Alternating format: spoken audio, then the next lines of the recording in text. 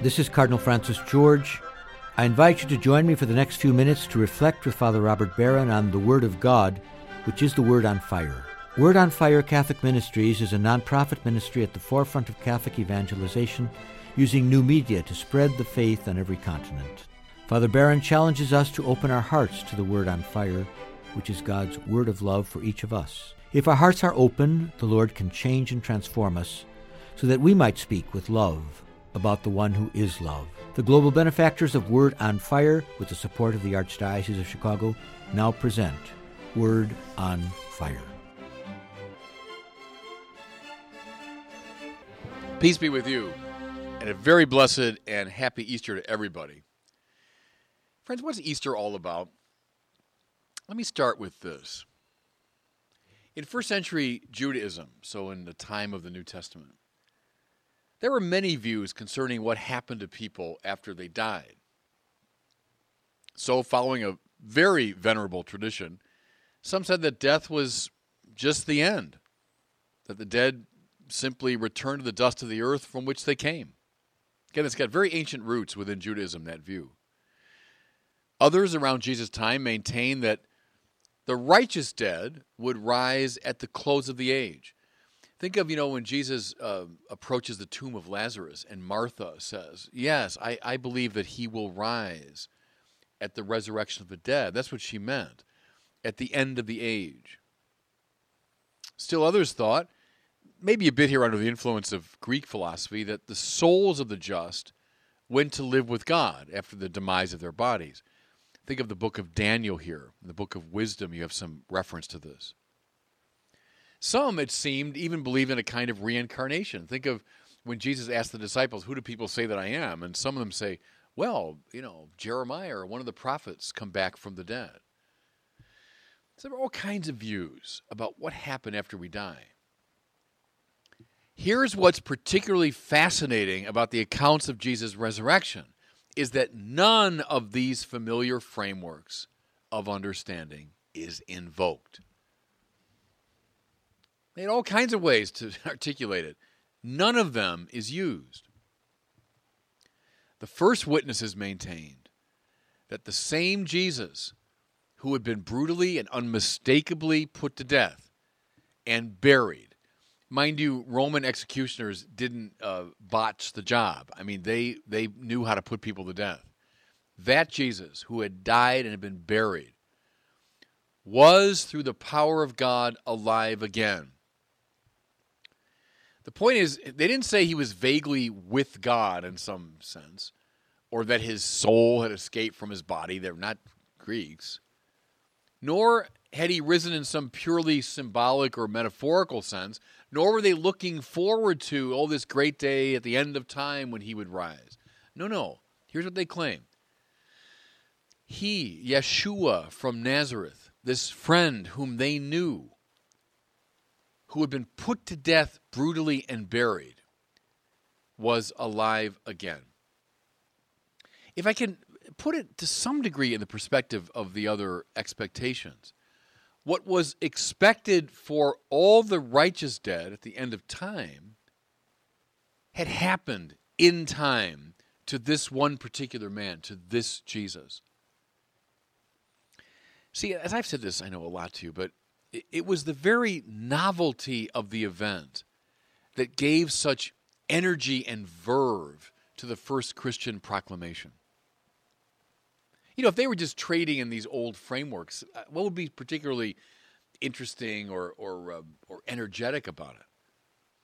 But on practically every page of the New Testament, we find this grab you by the lapels quality, because these early witnesses to the resurrection were not trading in bland spiritual abstractions or moral bromides.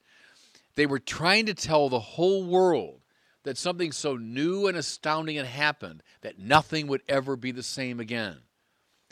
That's resurrection proclamation. That's Christianity. Over the past really couple of centuries, many thinkers, both inside and outside of the Christian churches, have endeavored to reduce the resurrection message to the level of a myth or a symbol. Easter, they argued, was one more iteration of the springtime saga that can be found in one form or another in most cultures, namely that life, triumphs over death in the, quote, resurrection of nature after the bleak months of winter. Go back to ancient mythology, come up through the stories of the different cultures, you find this resurrection myth, the springtime saga. Others maintained the resurrection is just a symbolic way of saying that the cause of Jesus lives on in his followers. Well, it was C.S. Lewis a long time ago put paid to these interpretations when he observed that those who think the resurrection story is a myth simply haven't read many myths. Mythic literature deals in ahistorical archetypes, and thus it tends to speak of things that happened once upon a time, or to bring it up to date, in a galaxy far, far away. Myths are trading in these great abstractions, and they're beautiful, important. I love the myths. But the point is, the Gospels don't use that kind of language. In describing the resurrection, they mention particular places like Judea and Jerusalem. They specify the event took place not once upon a time or in a galaxy far, far away. It took place when Pontius Pilate was the Roman governor. We can date that. There are coins with Pontius Pilatus on them. We know exactly when that was. More to it, they name distinct individuals, Peter, John, James, Thomas, etc., who encountered Jesus after he rose from the dead. People that knew him, that had touched him and seen him and talked to him. Finally, everybody, listen. Nobody dies defending mythic claims. Again, I love the myths. I'm not bad-mouthing myths for a second. They're terrific. I love them. I read them. They're extremely interesting. They're very important in the development of culture, all of that. But nobody died for Zeus or Dionysus or Osiris. There are no martyrs of Thor. But practically all the first heralds of the resurrection of Jesus went to their deaths defending the truth of their historical claim. I want that to sink in this Easter, the difference of these gospel stories and of the people who told them and defended them. Okay. But what does the resurrection mean? What are some implications we can draw from the resurrection? I think it means, first, that the customary manner in which we understand the relationship between order and violence, and I mean from the Epic of Gilgamesh to the Game of Thrones, has to be rethought. Let me say it again. The manner in which we understand the relationship between order and violence has to be rethought. Here's what I mean. On the standard sort of realistic realpolitik reading of things, order comes about through the violent imposition of the will of the stronger. And again, from ancient mythology all the way to Game of Thrones, that's what you see is relatively powerful people imposing their will through violence. Now, it can be very straightforward, like the violence of a bully on a playground. It can be a much more refined exercise of violence through geopolitical strategy. But the myth remains the same. Order comes through violence.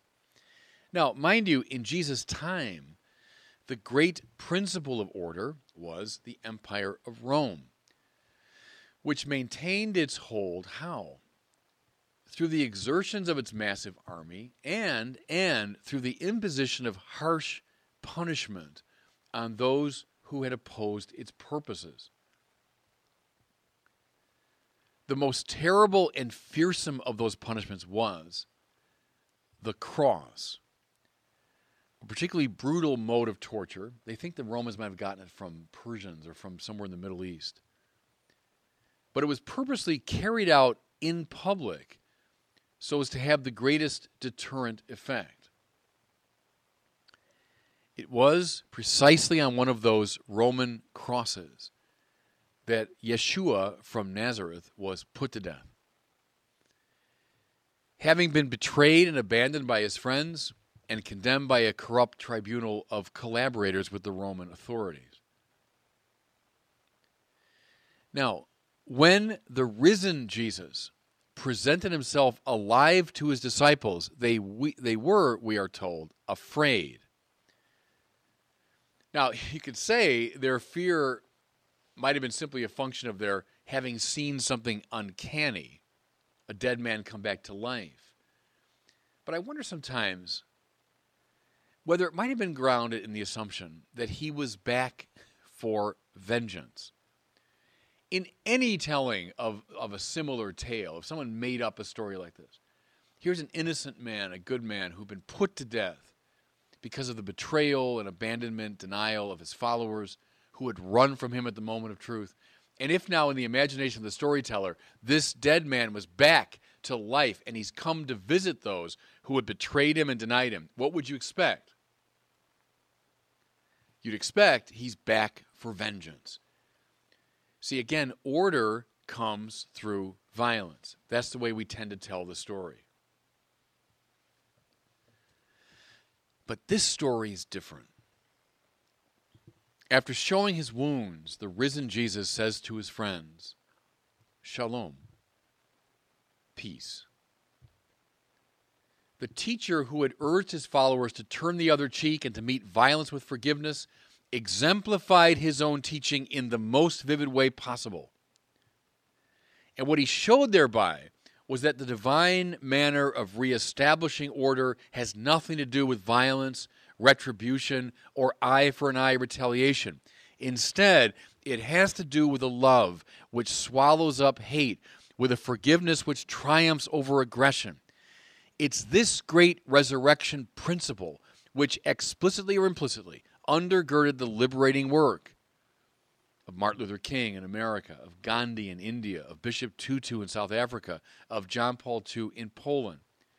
Those great practitioners of nonviolent resistance were able to stand athwart the received wisdom only because they had some sense that in opting for the way of love, they were going with the deepest grain of reality. They were operating in concert with the purpose of God. Here's a second implication, everybody, from the resurrection. It means that God has not given up on his creation. According to the well-known account in the book of Genesis, God made the whole array of finite things. Sun, moon, planets, stars, animals, plants, things that creep and crawl on the earth. And he found it all good, even very good. There's not a hint of dualism or Manichaeism in the biblical vision. There's no setting of the spiritual over and against the material. All that God has made reflects some aspect of his goodness, and all created things together constitute a beautiful and tightly woven tapestry. As the Old Testament lays out the story, human sin made a wreck of God's creation, but the faithful God kept sending rescue operation after rescue operation. From Noah's Ark through the prophets, the law, the temple, the people, Israel itself. And finally he sent his only Son, the perfect icon or incarnation of his love. Now here's the point, everybody. In raising that Son from the dead, God definitively saved and ratified his creation, very much including the material dimension of it. That's why the bodily resurrection of Jesus matters so much. Over and again, we've said no to what God has made, but God stubbornly says yes. And it's inspired by this divine yes that we always have reason to hope. That's what Easter means. And God bless you. I hope you were moved today by the word on fire. I pray that together we might become a people on fire with love for God and neighbor, here in Chicago and wherever these words are heard. Until we join Father Barron again next week, I'm Cardinal Francis George, and I pray that God will bless you and those you love.